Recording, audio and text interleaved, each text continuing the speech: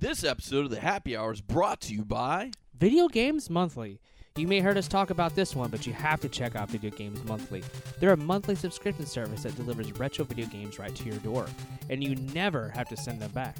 VGM is a must for gamers who love retro video games and are trying to build or rebuild their collection. Every month they send out a variety of games, both well-known retro favorites to the unique ones, to make sure you consistently get a well-rounded gaming experience. Video Games Monthly offers boxes of 3, 4, or even 10 games for any combination of NES, SNES, Nintendo 64, Sega Genesis, and both Game Boy and Game Boy Color. Take a look at their website at www.videogamesmonthly.com to sign up for your monthly variety of retro video games. And remember to tell them that the Happy Hour with Johnny and Deuce sent you.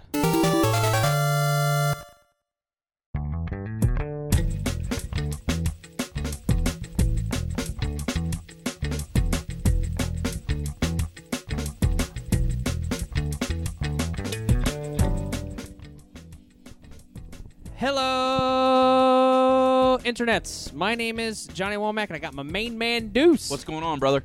Hey, man, this is the Happy Hour with Johnny and Deuce. And every episode of the Happy Hour with Johnny and Deuce does the Deuce salute. Yes, sir. Oh, that one was a little weak. Yeah, that was a little on weak. that one, but Yeah. we'll deal. I don't want to open another one just yet. Yeah, Trying yeah, to pace tonight. Pace. Yes, and of course, we are the Happy Hour with Johnny and Deuce. We are a twice-weekly podcast dropping on Tuesdays and Fridays for your listening pleasure, and we love to have friends and guests with us. Who is on the show today, Deuce? We have a very, very special guest with us. It is Mark B. Lee. Did I get it right? Yes, you did. Well, if you don't know who he is of con fame. He is one of the announcers for Dragon Con. He's at MegaCon. It doesn't matter what the con. If it's legit, Mark B. Lee is there, and he's running the show. So I'm very honored and very proud to actually say that we've got you on as our special guest tonight. Yay! How you guys doing? We're doing great. Awesome. I like that bit where you open up the brew before you start it, man. I'm going to have to pick that up. Yeah, man. That basically the whole reason we started this show is my CPA said if I started a podcast, I could write off my beer purchases. So I was like, we're doing this. And he's like, oh, you're talking about video games? I can write that off too. And I can write off your video game systems. I'm like, done, sir. So Wow. Well, I need to hook up with your CPA. yeah, my CPA is legit. So, oh, man, I love him to death. So I would consider Mark the voice of the conventions. Like, he's Yes. the voice. So what was the very first you probably get this question a lot. What was the very first convention that you got to MC? It's from my how shall I say, my mentor convention. Originally born, bred, educated Baltimore, Maryland. We say Baltimore, by the way. We never say the T. It's always Baltimore. And there was a convention back in the I'm dating myself here now. I don't even know the exact year I started, but I'm sure it was somewhere in the 80s before you guys were born. But anyway. Up in Baltimore, there was a convention. It was ClipperCon, Oktoberfest. They became at some point.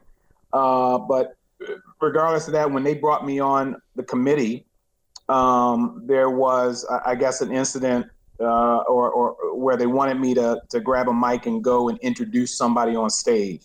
I was big into science fiction. I was big into Star Trek and whatever. But I wasn't what you call your average or your normal geek. I still played a lot of sports. I read comic books. I played sports. I watched sci-fi movies. I played sports, and so on and so on and so on. So going to my convention, my first convention, which was this group's convention, and then eventually getting on staff, getting on committee with them, they had various duties that they had me do. And one of the big ones is basically, hey, go and introduce this guest. So that's kind of how it started. Well, I'm actually glad to know that you're from Baltimore because one of my good friends who lived in Baltimore took me under his wing at a young age, and he introduced me to something that you're going to know, Natty Bo. Oh, Natty Bo. Yeah, Natty Bo. That was probably like the second beer I ever had in my entire life was Natty Bo. Well, you know what PBR is, right? Yeah, Pabst Blue Ribbon. Yeah. I had to literally say the words out loud in order to get to remember what it was? oh, good God in heaven, But from being from Baltimore, we were big crab fans. We ate a lot of blue crab up there religiously. That was basically our tradition, and it's an art form. You don't eat it to get filled up, although you can get filled up if you eat enough of them. But it was an art form. And then we had our PBR. You got to have your Pabst Blue Ribbon beer. Yeah. All the time. Well, you might find this kind of strange. I'm actually been a Baltimore Orioles fan since 1993, actually. The Birds. There you go. Wait a minute, 93. You've been a fan, but have you ever seen a game in Baltimore? No, never been to Camden Yards. Nope, it wasn't in Camden Yards. It was actually across town at a stadium called Memorial Stadium. It was on 30. It was on 33rd Street. It was never in. Oh, I could be wrong. Hold on. You said 93. Mm-hmm. For God's sakes, maybe Camden Yards was around by then. I don't know. I'm dating myself, But yeah, I've been a fan since mainly how I got started, because I'm actually from Louisiana, born and raised in Baton Rouge, Louisiana, and there's no professional baseball team. So when I grew up, I was doing a current event. I guess I would be like in elementary school at this time, and they were like, "All right, you get to pick from these different people," and one of the options was Cal Ripken Jr. And I'm like, "All right, I'll do a autobiography on him." I just fell in love with the guy. The dude was so awesome, and like the stuff he does for charities, and like the dude was just like, kids and cancer and all that. Like the dude was like full, like just an awesome person. And then I ended up like actually watching the games. And then I ended up like following them and like buying merchandise and buying hats, and then I feel like once you actually start buying like the merchandise, you really are kind of in financially. And so when I remember watching with my dad, I'll never forget it because it's a celebration of 21-31, right? And breaking the Iron Man record, and so it was like for me, it was like I remember that day like it was yesterday. And so it's like for me, it's like I have these awesome moments, and every time I ever tell anyone like, "Hey, I'm an Orioles fan," I always get to like. Someone with two heads like, what are you talking about? You're from Louisiana. What? Exactly. But I went to his last two games, the day before the game before he broke the record, and then his record breaking 3,000 whatever game. And I tell you, I miss Baltimore. I'm been living in Orlando for 25 years now, so but I'm still a Baltimorean fan, period. When it comes to anything dealing with Baltimore. So, I mean, I just love my city. I love the culture. I was in D.C. every weekend. I used to be on a Frisbee football team, and we played on the mall in Washington, D.C. every Sunday, and it was just freaking awesome. I just love driving to D.C. and just playing Frisbee football. And plus, I love the mall because we have the Smithsonian there. And in the 25 years I've basically lived in Baltimore, I have yet to get through every museum in its entirety. You just can't do it, Yeah, I mean, I've always wanted to go. It's like it's one of those things on my bucket list. It's like, all right, I have to go and see the Orioles play in Maryland, and like that's one of the things that I want to do. And of course, not that we're going off on a baseball tangent, but like I feel like ever since 2012, the Orioles are like a serious contender. Although we're not making the playoffs this year, but like we were close. We were like 6 games out. But like I feel like with Buck Showalter, former Arizona Diamondbacks manager, like I really feel like he's really just taken that team by storm and really like made us legit contenders in the AL East, which is a very tough division. Okay, who do you have for the series? Who do you want to see get in? Ooh, put me on the spot. That's a good one. Let me give you a little bit of trivia. This question is also in relation to a well-known science fiction movie. Oh, he's talking about Back to the Future. Yep. The Cubs in the Miami. It was the Gators, I think, is what it was in the movie. Something like that. Yeah. Because it wasn't the Marlins, it was the Gators, which is actually funny. I was watching a documentary the other day, and they said the reason they called them the Miami Gators was at the time they were in negotiations to actually make it a legit team. And they said that the two mascots were between the Marlin and the Gator. And they said, ain't nobody going to pick a Marlin. It's Florida. It's going to be a Gator. So they picked the Gators, and now they're like, crap, we should have gone with the Marlin. But that would have been, oh, my God, that would have been awesome if it was, the Marlins. But Chicago basically is what I'm talking about if they get in. Yeah, I'm rooting for the Cubs. I'm also rooting personally because my team, the Rays, are just out. I'm rooting for the Cubs, and I'm rooting for the Mets. Because I've got a soft spot in my heart for both those teams. You and me both, buddy, and I'm gonna piss off a lot of you listeners right now, but I hate the Yankees. I do too. I hate them with a passion. Okay. I'm gonna. This is something you can agree on, and this shows you how passionate. I'm not just saying I'm a fan. Like I remember the 1996 AL Championship game against the Orioles and the Yankees, the whole Jeremy Mayer situation. Yeah. Oh yeah. Yeah, and I remember watching that game, and I just was stunned. I was stunned. I just like because Bernie Williams obviously hit the home run later on, and then they ended up winning the series. But we had the best team in baseball, period, that year. 1996, we were the best. We set an MLB record for home runs that season. Yeah. I mean, Rafael Palmeiro, B.J. Surhoff. I mean, I can go through the whole line. Eddie Murray was still playing with us. Like it was an amazing team. I mean it. Oh my gosh, Roberto Alomar Jr. I can go through the whole lineup right now as it was yesterday, but I can tell. Yeah. Eddie Murray played my position because I played baseball in school as well. Well, high school, but I guess they a little bit called me the stretch because I was a first baseman, but I can stretch from the bag and literally meet the ball before it came to me. So I love baseball, and I was a big fan of Eddie Murray, mainly because he was a dynamite hitter, for one thing, and, of course, he was a great first baseman. So, yeah. All right, guys, what are we talking about tonight? Yeah. Well, actually, I wanted to hit on something because I like what you were saying in the beginning, and we actually had a term for it in our group of friends. We called it the closet geek, where you played sports, and you like sports, and you weren't, say, socially awkward. Like, you could hold a conversation, things like that. But you still like comic books, you like Star Trek, you like Star Wars, but you weren't in that box of geek. And so it's really cool to hear that there was other people that were on the same team as us, especially in their younger years, Yeah, well, and I'm going to date myself here. In all honesty, I think in the 35 years that I've been doing conventioning, I've only worn a costume once. And literally, I should say a uniform. But it was at one of the Star Trek conventions in L.A. That Creation put on, and I literally had a Next Generation uniform that I wore, and there are pictures around with me dressed up in it and whatever. And it's not the fact that I'm not a cosplay, and that's another issue right there. The term cosplay never existed when I was doing it. Oh, no. It wasn't a cosplay contest. It was either the masquerade or the costume contest. And that was basically it. The only two words that was used. Cosplay happened with the millenniums. It happened during... Oh, yeah. I'd say within the last 5 years. Yeah, I think so, too. Probably within the last 5 years, I think it probably, surfaced and came around. And I'm not saying it in a negative term, but, I'm a classicist. I like...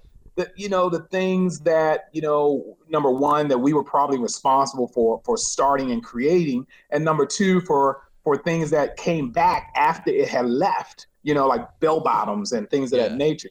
So to say cosplay never sat well with me, but, when I'm on stage, I show a little bit more respect when it comes to costuming and not dig it in somebody's throat and say, no, it's the masquerade or it's costuming, you knucklehead. No, this is what has been acceptable within the con community, so I'm just going to go ahead and honor that. There's no reason whatsoever I need to call it masquerade, no reason whatsoever why I need to call it costuming. Cosplay is what you want to hear, cosplay is what you're going to get, at least from me.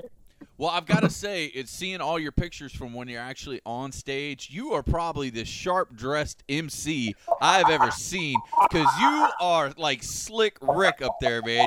You're GQ'd out. You got your vest on. You got your hat. You're ready to go. I got a story of why that happened. When in the early days when I started, emceeing conventions and whatever, it was jeans, T-shirt. It was... And I was still kind of nice looking, but I was more reserved. I was more casual than I am today. And, when I started doing conventions in Florida, because I used to be with the convention group down here in Florida for many years, and I used to be the MC for a lot of the Star Trek cruises that we did over the years.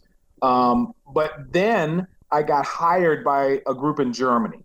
And there were Germans on board a Star Trek cruise, Sea Trek. The cruise was called as put together by the fabulous Joe Motes down here in Florida. And I emceed his cruises. And the Germans saw what I did. Right. They they saw how I quote unquote performed, and they asked me. They said, "Hey, Mark, you're great. You're fantastic. Blah blah blah blah blah. How would you like to come and MC our conventions over in Germany?" And I said, Germany. I've never been out of the country before. Germany? Are you out of your freaking mind? Okay. I don't know if you know this or not, but I don't speak German. Yeah. And at that time, it wasn't euros; it was still a Deutschmark. And literally, the owner of the group over there said to me, he said, "Well, everybody over there understands or speaks English except the East Germans, and we don't give a damn about them anyway." The wall was still up. Yeah, it was still west and all this kind of stuff. And I'm sorry, to make a long story short about my dress, I went over to Germany my first year, and I ended up emceeing their shows for 20 years. Okay, in Germany. FedCon was the name of the convention. I emceed their show between 18 and 20 years. I lose count. Well, anyway, I emceed their show. Probably their first show, whatever. And I was in jeans. I was in t-shirt. I had a freaking Las Vegas hat on, and I was on stage, blah, blah, blah, blah, blah. And I think one German came up to me one year, I think it was literally that same year, and he said, Mark, you're the moderator. They call them the moderators over there. They don't use the word MC. They use moderator. It's the same thing as MC. And he says, Mark, you ought to dress more appropriately for your role. And I'm like, I'm not sure what you're getting at. He said, well, moderators here, we dress in suits and ties and blah. I said, oh, okay. I don't have a problem with doing that at all. I just thought I would be overdressed, for the event, for the occasion. Right. Well, here's the thing about Europeans. Europeans are all about decorum, even when it comes to their conventions. You won't see French fries and hamburgers sold at a cart in the corner of a convention center at any convention in Germany. They bring out their chefs. They have long tables with woks where they're cooking pasta and everything fresh and everything live and everything real. And all of their chefs have the long white hats, chef's hats on and whatever. And it's a line of people getting hot food at a convention. It's incredible. Not saying you don't get hot food at the conventions here, but you don't get fast It's not that food. quality. Yeah, it's not near that quality because it's all fast food at the conventions here. It's like pizza, it's like French fries, it's burgers. So the convention food at the convention in Europe is just like the same kind of food you would get at any restaurant on the streets of Paris. It's unbelievable, okay? And the good thing about it is with the packages that the European conventions sold, that food is included with your admission ticket into the convention. what? So it's all free. You just get in a line and you get what you want, and it freaks me out. I love that. I'll tell you what. I think MegaCon, if you're listed, that might be the gig to start running or do a VIP package. I wanted to say it was actually really funny, and I hope I don't get his name wrong. Joe, you said, who ran. Yeah, Joe Motes. Yeah. We actually met him, and I'm going to bounce a name off you, and I hope you know it. There's two of them. They used to work for Volcon, but they also work for the Star Trek cruises. One is Sean Serdinsky, and the other, you know Sean? Know him well. Good. And Lawrence is the other one. Lawrence. Oh, goodness. I'm probably getting his name wrong. He's an older gentleman, and he was also at Sci-Fi Saturdays, and I might be messing up the name, but he worked for a long time with Volcon and with all of them. Because he was nice enough to take me under his wing at Sci-Fi Saturdays. Because Sean, I don't know if you know, is running a convention here in Bartow called Sci-Fi Saturdays. Sci-Fi Saturdays, yes. He had asked if I would come.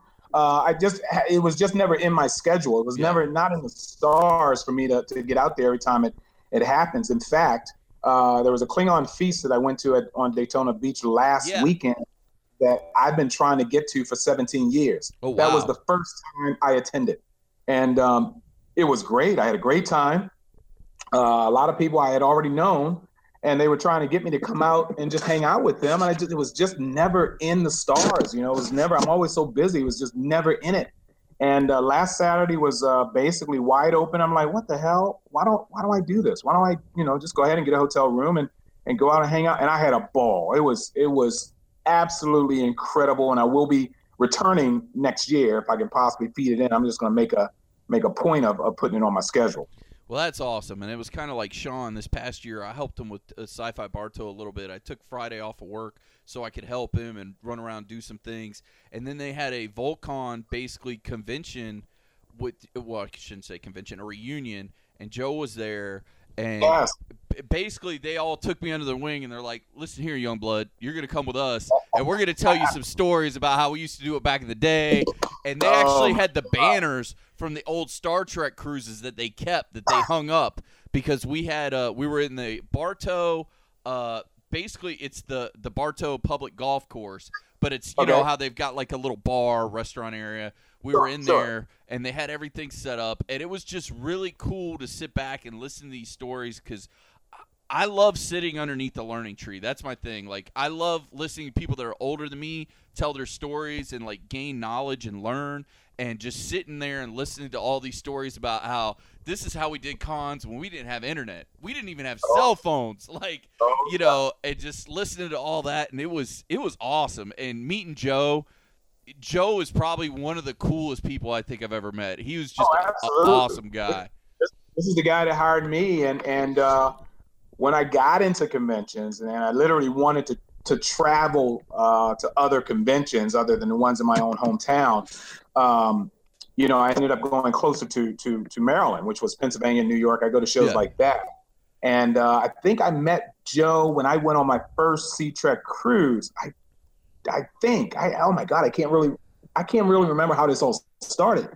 But I ended up being their MC first off, and Joe would fly me down here to Florida. Every Volcon, we did shows in Atlanta. We did a show in Cleveland. We did shows in Cleveland. I was, literally traveling around with Volcon back then, doing those kind of shows while still doing my own shows back home in Baltimore. In fact, it was one of the conventions. Where the hell was I? What city was that? Oh, good God, what's wrong with me? Boston. My first Star Trek friend was George Takei. And if I could tell the story real quick. Sure, go right ahead, man. George Takei, well, the interesting thing was there was a convention up in Boston. One of my good friends ran it, and I didn't know, wasn't my good friend then. I didn't know who he was, but I showed up at the convention early one day because I was anxious. And the convention group was setting up, blah, blah, blah, blah, blah. And I thought this is early on when I thought, okay, I'm going to get to the Star Trek thing. And I'm standing against the railing, and I'm kind of watching guys set up. But I made like I was reading one of the pocketbook novels, Star Trek novels or whatever. It was a novel on Klingons, I think. And a guy came up to me and he said, "Hey, you here for the convention?" I said, "Yeah, I'm here for the convention." I said, "How did you know?" He said, "Well, that book you're reading that's upside down, we figured you were here for us, Didn't realize I had the damn thing upside down in the first place. But long story short, I helped them set up the convention, and towards the end of setup, he said, "Man, you're a good worker, man. You're really interested in all this stuff. Why don't you do us a favor this weekend?" I said, "Oh yeah, sure." He said, "Well, we're kind of short of escorts. How would you like to escort George Takei?" And I was like, "Wow, that's awesome. Can I ask a question?" He said, "Yeah, man, what? Ask us anything." I said, "Literally, who's George Takei?" Now, granted, I'm watching Star Trek, and all I knew were characters' names. Right. Spock, Zulu, Bones, things of that nature.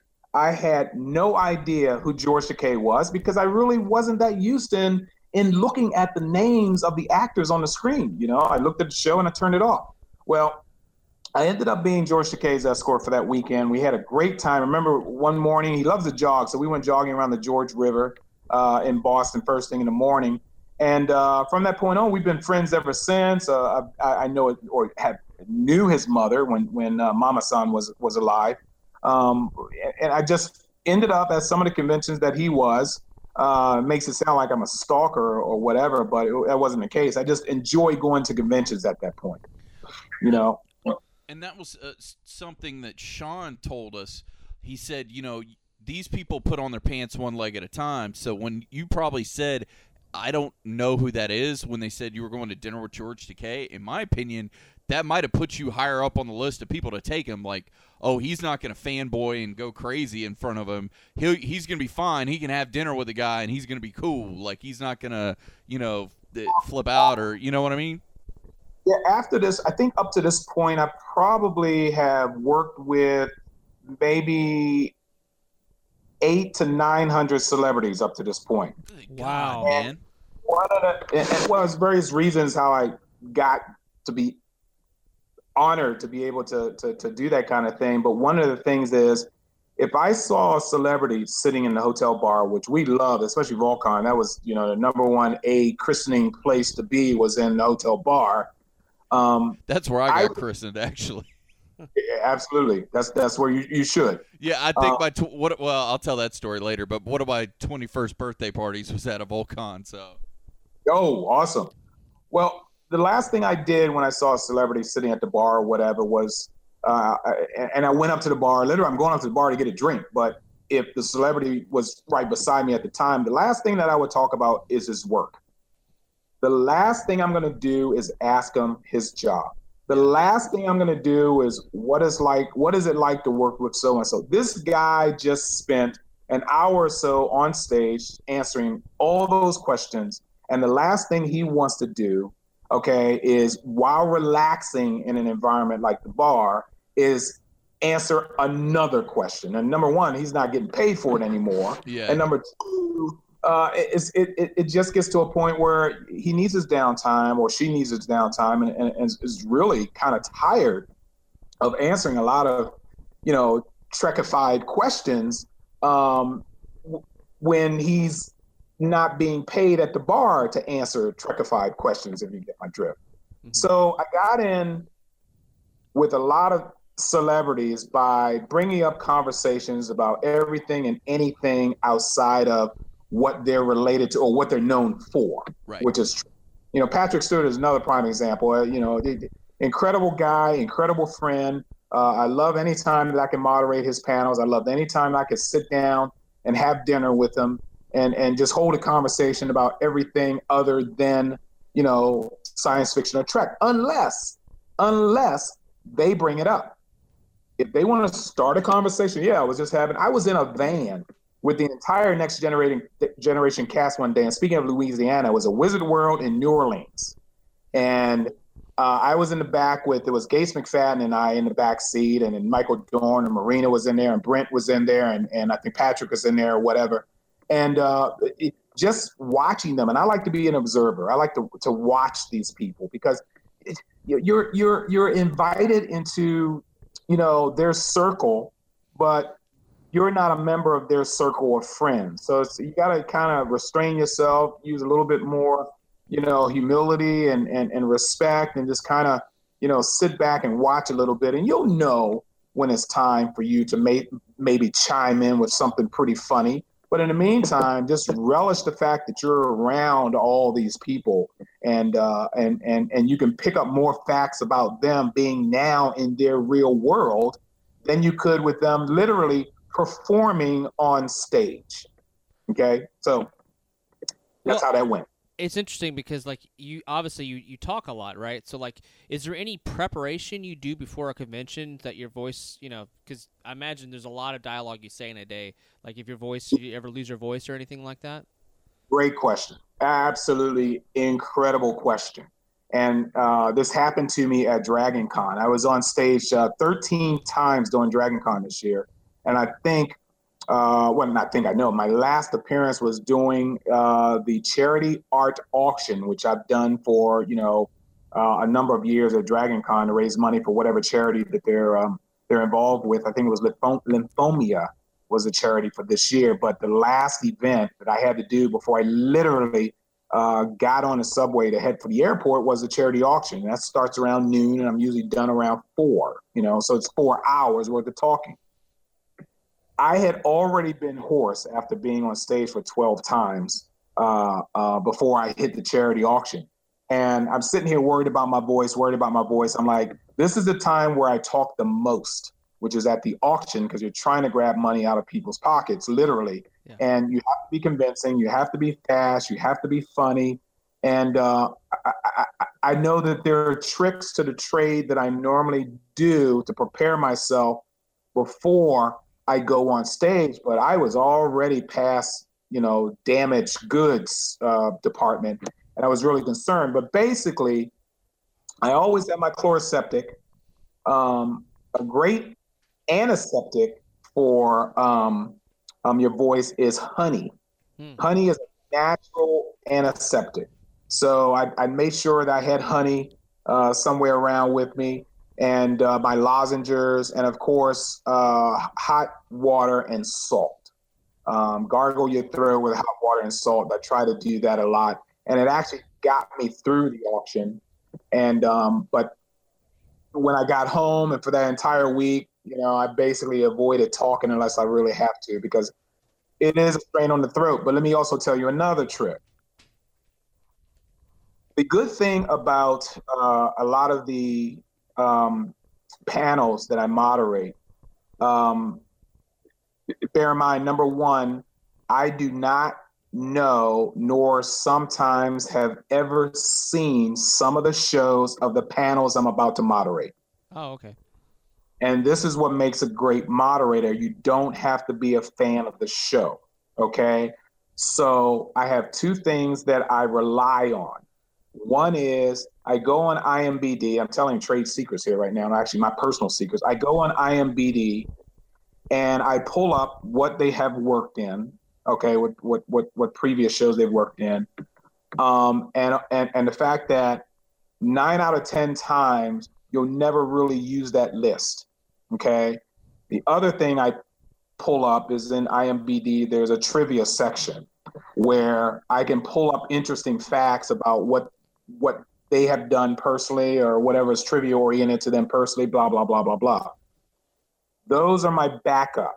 And I say backup because I don't rely on those items, okay, to carry out a panel discussion. What I rely on 99.9% of the time, and this is also answers your questions about talking so much when you're on a panel, what I rely a lot on is the audience. Because the audience are the professionals of the actors that are sitting up there on stage next to you. They know more about the show that they're there for than you ever will. So when we open up the floor to questions, in my head, I'm clapping, I'm dancing, I'm high-fiving myself. I'm like, thank God I got through. Well, one thing I like to do is when I start off a panel is get to know the guest. I mean, everybody knows who they are or whatever, but basically, I'd ask questions like, hey, how you doing? Welcome to Atlanta. How do you feel about Atlanta? Have you ever been in the South before? Blah, blah, blah. And then probably the last thing before I open up the floor is, how do you feel about your fans? Yada, yada, yada. Before I open up the floor to questions, there's already people lined up behind the microphones that are already stationed out there in the audience, okay? And I prep my audiences before I go out and basically say, hey, guys, you got questions for your guests, yada, yada, yada. Just go line up at these microphones, or here are the people that are holding the microphones, blah, blah, blah. You can do that now if you want, okay? Because for every question, for every, let's say, 1 minute or less question that's asked of a celebrity, the answer could be 5 minutes long, Sure. okay? And if you multiply that by how much time you actually have, half of that line that's lined up behind those microphones are not going to get a single chance whatsoever to ask a question. Michael Rooker from Walking Dead, and I love it when I'm doing a panel with him, has a very interesting technique at the end of his panels, or close when he knows there's about 10 minutes left, let's say, out from him ending. He goes and does a sort of like a shootout scenario, answer question or question answering scenario, whereas he'll say, okay, we're going to go through our shootout, ask the question, and his answers are one-word answers. That's it. Michael Rooker, hi, I'm from New Jersey. I love you on the show. Ask your damn question. That's Michael Rooker talking. Yeah. How did you get your part on The Walking Dead? I auditioned for it. Next, so he'd go through that kind of ritual, and it's perfect. is perfect because he literally gets through my entire line of people that are in front of the mic. And it's brilliant. It's absolutely brilliant. How long is the average panel typically? Well, the panel is always slated for 1 hour. Most conventions these days are doing 45 minutes because they want to turn the room around within 15 minutes for the next panel. I hate that. I really do hate that. Not turning the room around, but the fact that panels have been reduced down to 45 minutes. I did panels with guests that had 30 minutes on stage. And I think it's unfair to the fan. The fact that celebrities come to the events, come to the convention, they're making all this money, you think they want to give something back in return. A lot of times it's not their fault at all. It's the convention organizers. Because you have these photo ops, you want to get the people back to the table for their autographs. They do care about their fans. They do care about the entertainment value that the fans are getting, but they're on a time constraint. Okay, they only have but so much hours in a day. And a lot of times with so many celebrities at an event and you can't get them all on for an entire weekend, you got to figure out a way to do it. And it's cutting the time down. And that's the way they do it, you know. So 45 minutes has been the norm these days. I like a solid hour. Oh, okay. Okay. We're going to take a quick break, and we're going to be back with a little bit more of the Happy Hour, Johnny and Deuce. Lakeland Zombie Fest presents Noche de los Muertos. It's going to be live at the Sun and Fun on October 16th, starting at 6 p.m., with a ticket price being $20, but that also includes your admission the next day to Lakeland Zombie Fest. There's going to be live music, special celebrity guests, costume contest, and food and drink specials by Budweiser. And, of course, your boys from the Happy Hour with Johnny and Deuce will be there. So don't forget to come out and see us at Lakeland Zombie Fest presents Noche de los Muertos.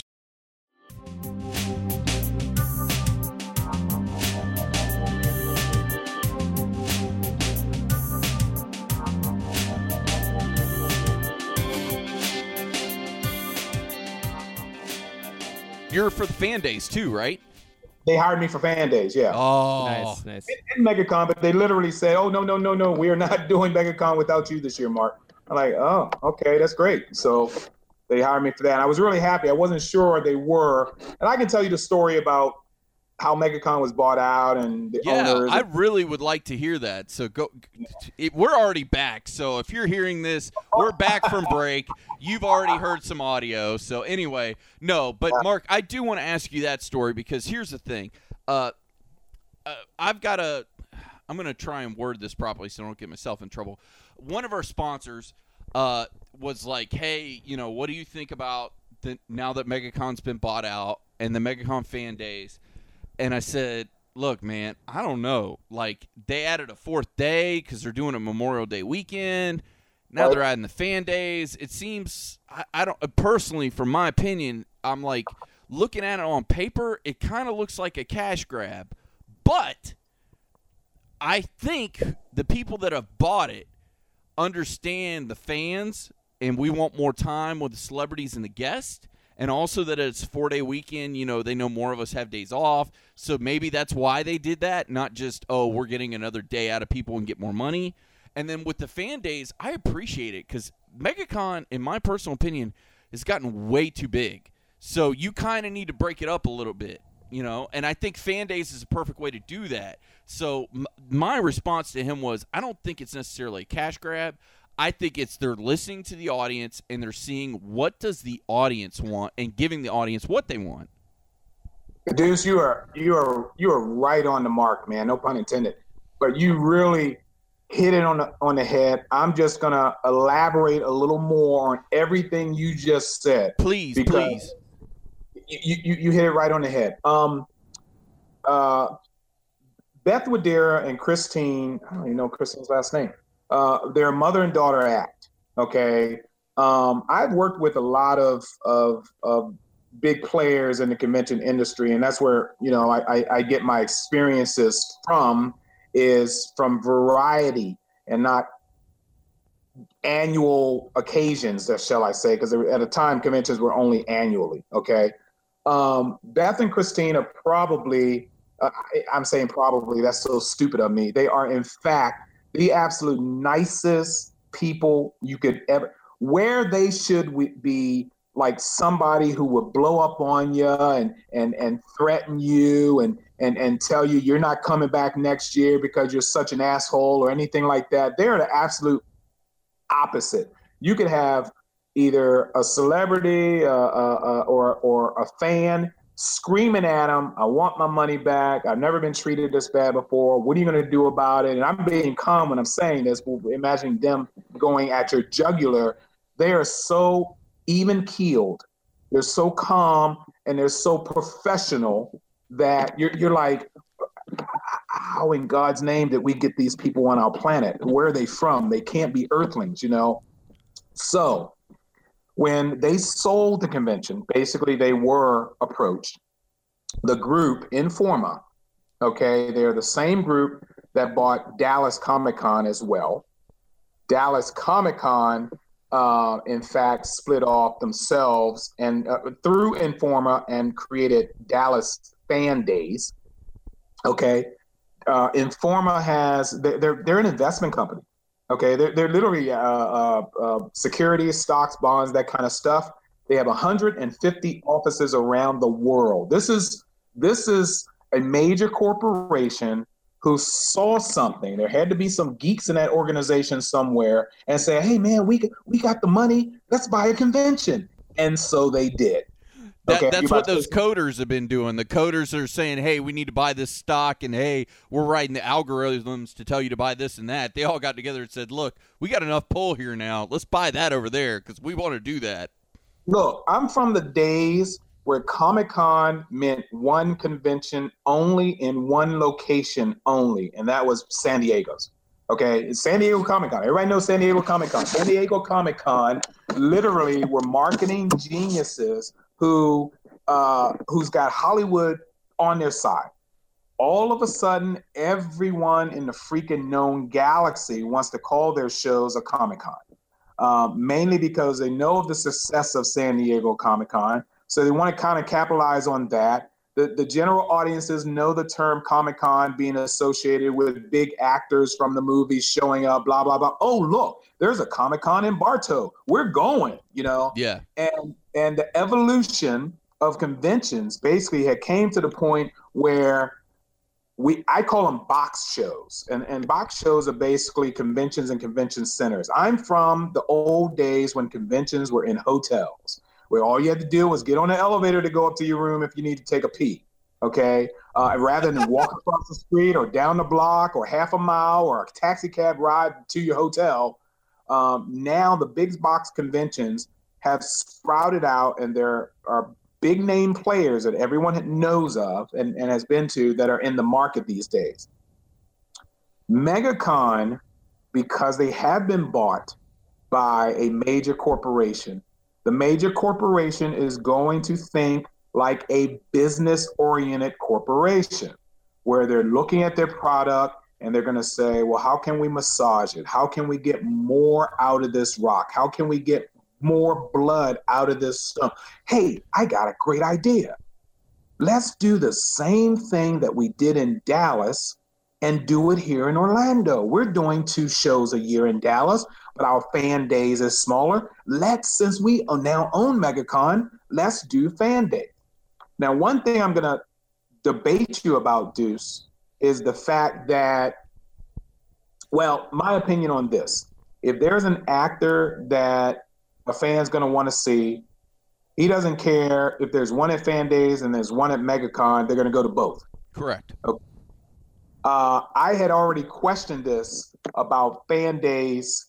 Baltimore's just hit a touchdown, ladies and gentlemen. Thank you very much. Was it Steve Smith? Tell me it was Steve Smith. Oh, wait a minute. No, it's Campbell. Damn it! No fantasy points for Deuce. No fantasy points. Not yet. Caponeri, 9-yard run, but touchdown. Okay. There you go. Pittsburgh suck it. Okay, anyway. So the fans are going to go regardless, but my problem when I heard that it was going to be a mini MegaCon is, how do you make a small convention come down from 93,000 people, which was the official number at MegaCon this year, yes, and then call it a mini MegaCon? Even if you got half of that, you got 45,000 people at a convention. How can you call it a mini MegaCon? So that's the one thing that I know I'm going to have a problem with later on down the road. But we'll see how that works out. The fact is, it's a fantastic organization. I think they're going to do well, mainly because it is still run by Christine. Beth, the mother, basically retired, although I got a sneaky suspicion we're still going to see a little bit more of her, which I'm happily, willing to have. Yeah. But MegaCon itself being a mini convention, we'll see how it plays out. They're not done with announcing guests, but we'll see how they play out. Well, I'm really interested to see it as a business person myself, because MegaCon had gotten so big.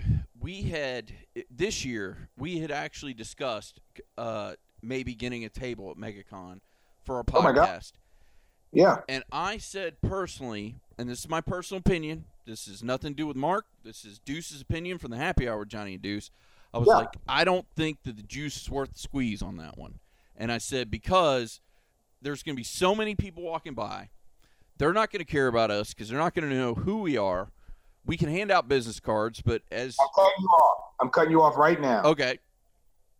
I disagree. Okay, and tell me why. Trust me, I want to give you my money. My money is up for grabs here. So because I've seen it already happen with another group, and this is, and I'm not going to name it on your show. I know who they are because we walked right past them, and that's probably the reason why I was like, yeah. Radio station, yeah, absolutely. And as I walked the halls, I saw and I observed how they performed and where they were. They weren't in, the main room. They weren't in. You had to walk past them to get to the main room because they had their tent sitting right there. Yep. It was perfect positioning for those guys to be where they were. And I literally helped them get a few people come over to their table and talk to them. I was literally texting one of the hosts asking, hey, would you like so-and-so at your table? Would you like blah, blah, blah, blah, blah?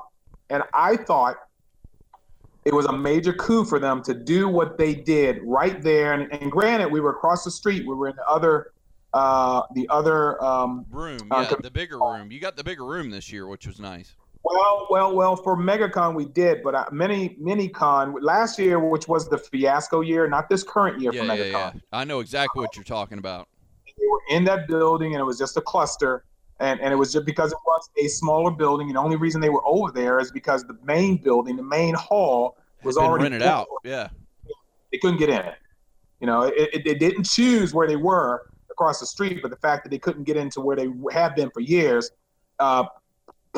just taught them a lesson never to do that again. Now, if they do this mini MegaCon, which I'm thinking, and I'm not sure yet because I haven't asked, I'm thinking it's going to be in that location that didn't work well with a major MegaCon. Maybe it will work for them if they're thinking they're going to get a smaller crowd, but I still question a smaller crowd. I do too. I think you're going to get the MegaCon crowd, the same big crowd. I think it's going to go to the fan days, and I think it's going to be packed in wall to wall, and that was another reason why I was kind of iffy. It's going to be the same crowd if you get people who have the money to afford to go to a convention, number one, at such short notice, and number two, before the Christmas buying season. Those two will play against having a larger crowd. So I've been proven wrong before when Dragon Con had guests that would cancel. And you go on the board and you hear people whining, oh my God, well, I'm not going now because that's the only person I was going to go there to see in the first place, which I think is kind of stupid.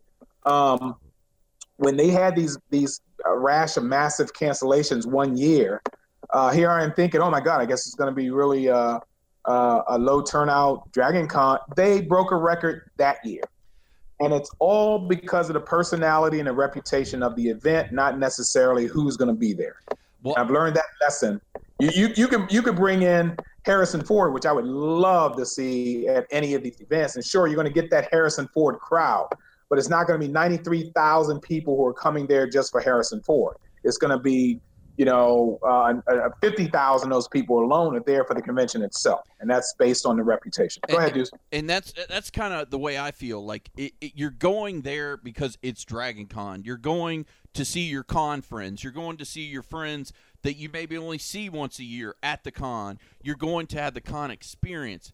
I think it's kind of the same way with MegaCon. I think you're going because you're going for the con experience. You want to see the people. You want to hang out with your friends. If I remember correctly, I want to say it was 2 years ago when you talked about they had the massive cancellation because a lot of people backed out. And I had a lot of my friends that were going because that's on my bucket list is to go to Dragon Con. Wait a minute. You've never been to Dragon Con? I've never been to Dragon Con ever.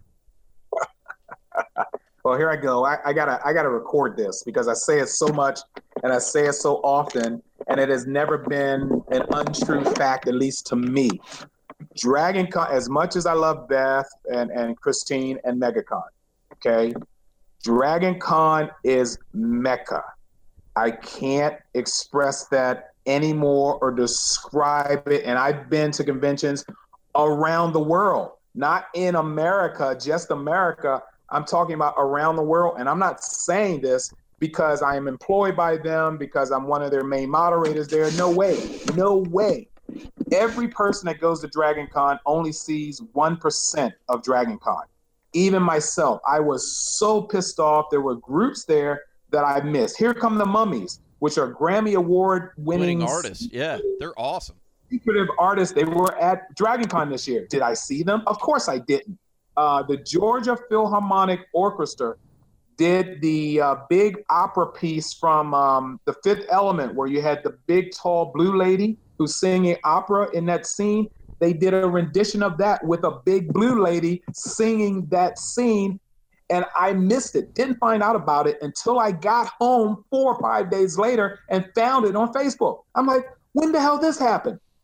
Dragon Con is probably the biggest and the best locale for cosplay. Actors literally have to fill out applications to come to Dragon Con. They don't necessarily get invited. They want to go to Dragon Con and they have to fill out an application to get on the roster. And a lot of actors have basically been refused because it's like, hey, no more space. Sorry, dude. Try again next year. The hotel sells out immediately after 5 minutes after the hotel block opens up for all of the 5 hotels and all the other surrounding hotels. But long story short, dude, you go there, then you die. But you have to go there before you do.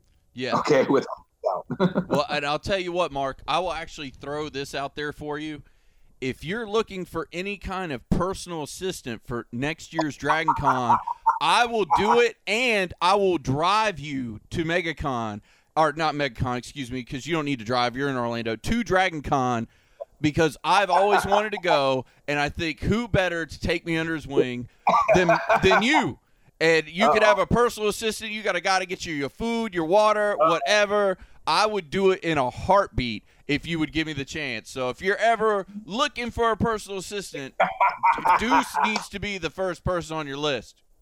Dude, you are 2 conventions too late. Oh yeah. So they gave you one already. You're like, I already got one. I don't need you. They didn't give me one. I chose one of my own. Now let me tell you this.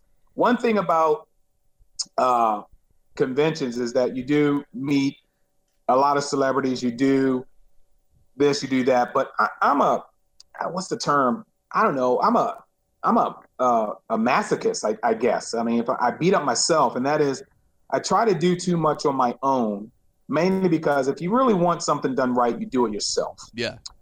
Real short story. There was a girl on Facebook 2 years ago, because I brought her on board last year. A young 20-year-old student.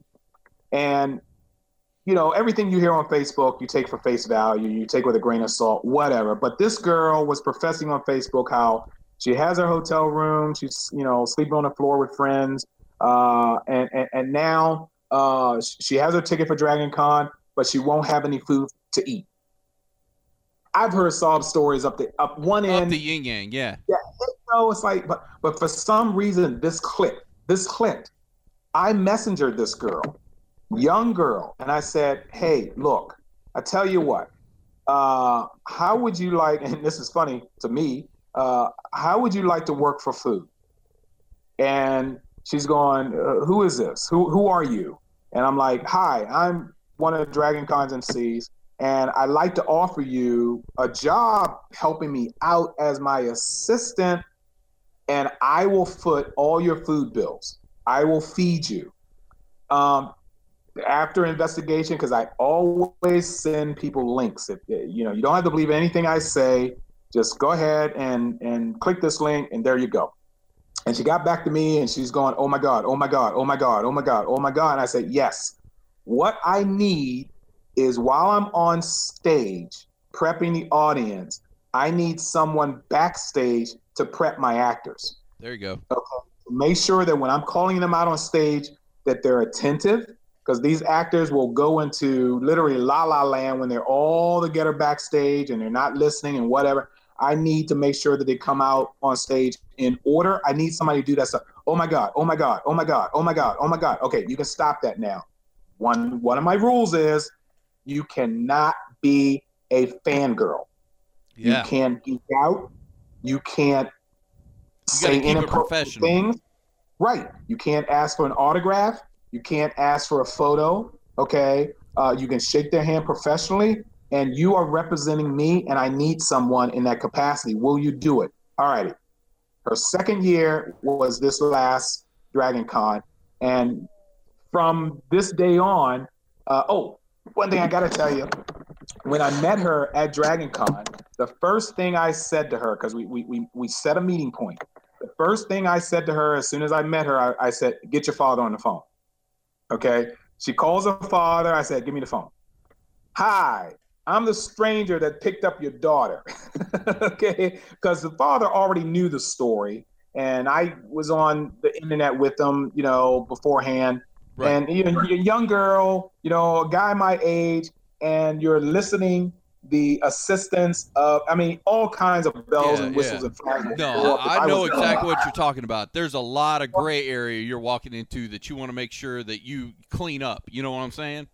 Exactly. And dude, I said, to the father on the phone, this is my name. This is my phone number. I'm with your daughter. She's going to be my assistant for the weekend. I just want to make sure that you and I talked first before I engage her, under my tutelage or whatever.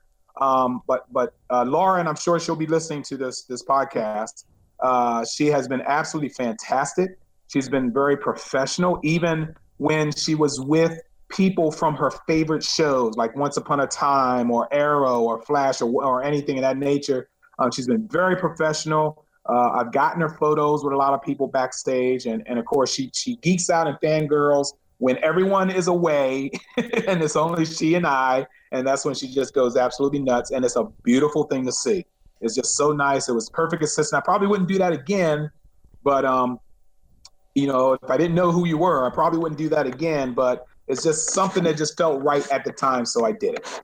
Well, she steps out of line, Deuce is on deck, as you would say in baseball. I'm on deck and ready to go. And if you got anything close by, like MegaCon, anything like that, you need some help with, you just put Deuce on speed dial. That's all you need. Because Johnny will tell you, you actually kind of explain Johnny in a lot of ways. Like, he beats himself up. He wants to be on point all the time. Sometimes he just needs somebody to be there and pull him aside and be like, you're doing a good job, man. You got this. You got this. And sometimes that's what you need, is you need somebody to be a cheerleader for you, So right. if you ever change your mind, or if she steps out of line, or if you've got a convention where you're like, you know what, I actually don't have somebody for this. I need somebody. You holler at Deuce, man. Deuce will got your back. Deuce, I'll take you up on that, man. I'm pretty sure I will. Well, that sounds awesome. Well, this has been an amazing interview. We're going to go here very shortly to part 2 because we've got so many con stories we got to get out of you. We can't not get these con stories out of you, but we got to wrap up this episode. So, Johnny, tell them where they can find us. Yeah, actually, Mark, is there a way people can find you on the internet? Facebook. Of course, you have to find me through somebody else because sometimes I'm hard to find. But Facebook right now, my web page, I really need a web designer. I need somebody to take over. I got a domain. Well, there's this little guy over here named Johnny, and he's actually really good at that stuff. Yeah. So that might be the guy you need to talk to. You got to talk. Absolutely. Because I just got a website that, I don't have a website, but I've been trying on my own with Wix and whatever the other thing is, a Weeble or whatever, and I'm just frustrated. I'm frustrated. Yeah. Sweet. Okay, so are you on Twitter or anything else? Just mainly Facebook. Yes, I am. I'm Florida Mark on Twitter. Mark with a C, M-A-R-C, of course. Florida Mark. I'm on Twitter that way.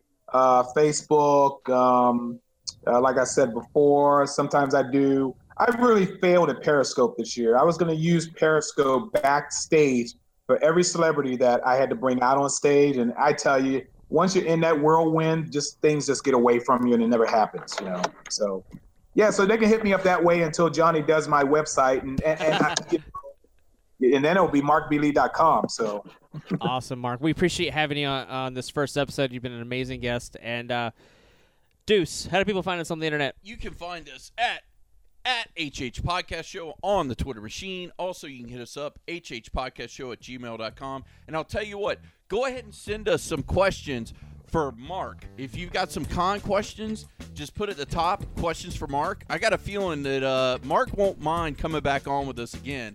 So maybe we can get some con questions just for Mark for the next time maybe he comes on with us.